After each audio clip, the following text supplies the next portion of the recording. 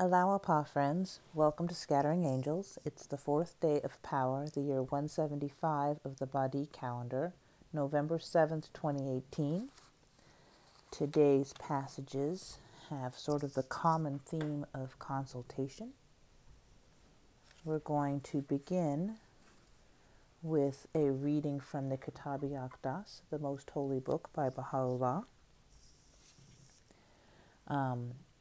On page 191 of my copy, this is verse 52 under Notes. Take counsel together.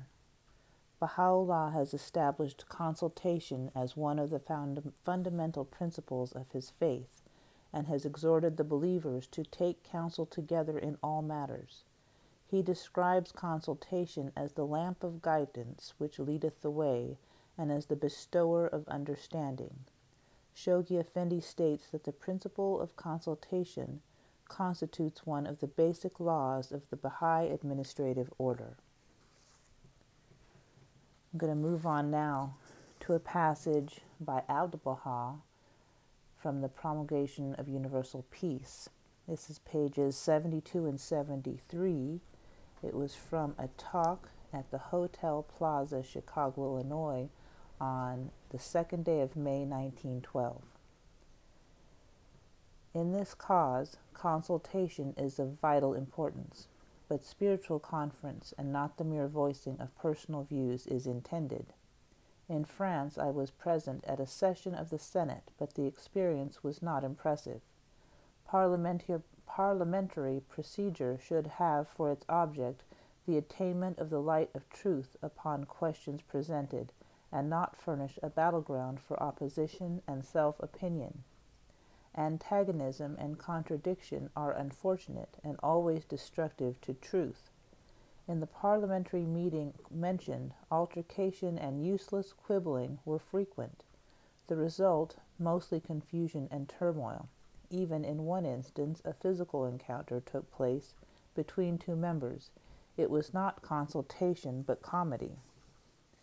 The purpose is to emphasize the statement that consultation must have for its object the investigation of truth. He who expresses an opinion should not voice it as correct and right, but set it forth as a contribution to the consensus of opinion. For the light of reality becomes apparent when two opinions coincide. A spark is produced when flint and steel come together. Man should weigh his opinions with the utmost serenity, calmness, and composure. Before expressing his own views, he should carefully consider the views already advanced by others.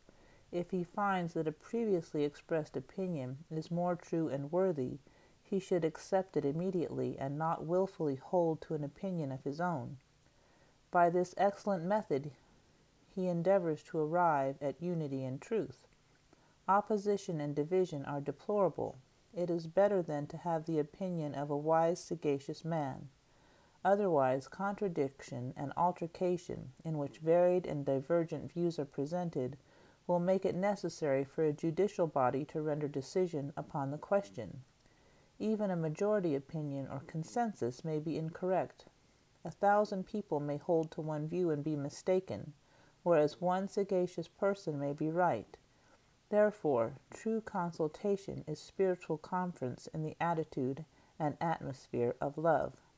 Members must love each other in the spirit of fellowship in order that good results may be forthcoming. Love and fellowship are the foundation. The most memorable instance of spiritual consultation was the meeting of the disciples of Jesus Christ upon the Mount after his ascension. They said, Jesus Christ has been crucified, and we have no longer association and intercourse with him in his physical body. Therefore, we must be loyal and faithful to him.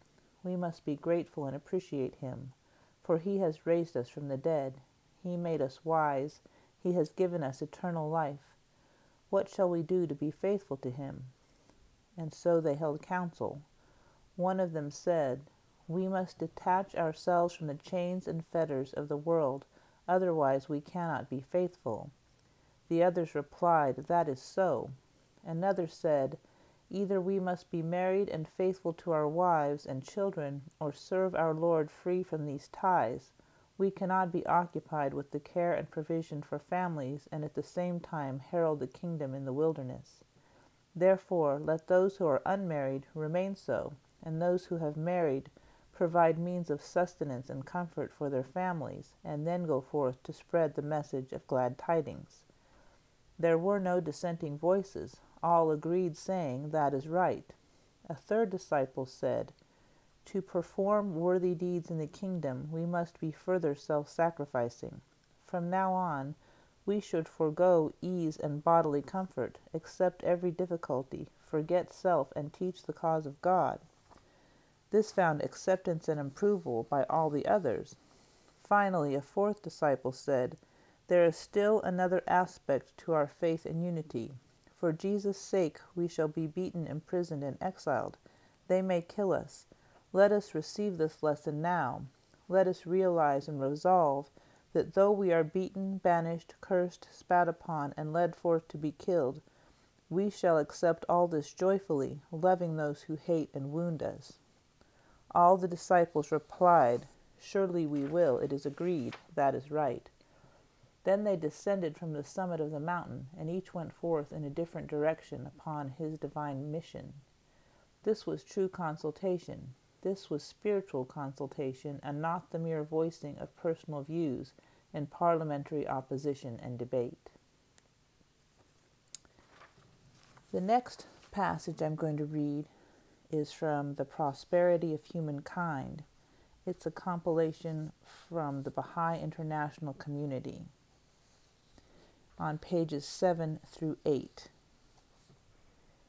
In order for the standard of human rights now in the process of formulation by the community of nations to be promoted and established as prevailing international norms, a fundamental redefinition of human relationships is called for.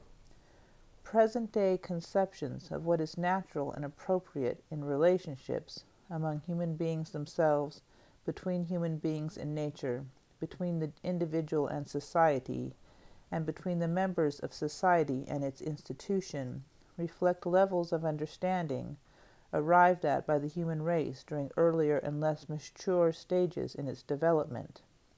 If humanity is indeed coming of age, if all the inhabitants of the planet constitute a single people, if justice is to be the ruling principle of social organization, then existing conceptions that were born out of ignorance of these emerging realities have to be recast. Movement in this direction has barely begun. It will lead, as it unfolds, to a new understanding of the nature of the family and of the rights and responsibilities of each of its members. It will entirely transform the role of women at every level of society. Its effect in reordering people's relation to the work they do and their understanding of the place of economic activity in their lives will be sweeping. It will bring about far-reaching changes in the governance of human affairs and in the institutions created to carry it out. Through its influence, the work of society's rapidly proliferating non-governmental organizations will be increasingly rationalized. It will ensure the creation of binding legislation that will protect both the environment and the development needs of all peoples. Ultimately, the restructuring or transformation of the United Nations system that this movement is already bringing about will no doubt lead to the establishment of a World Federation of Nations with its own legislative, judicial, and executive bodies.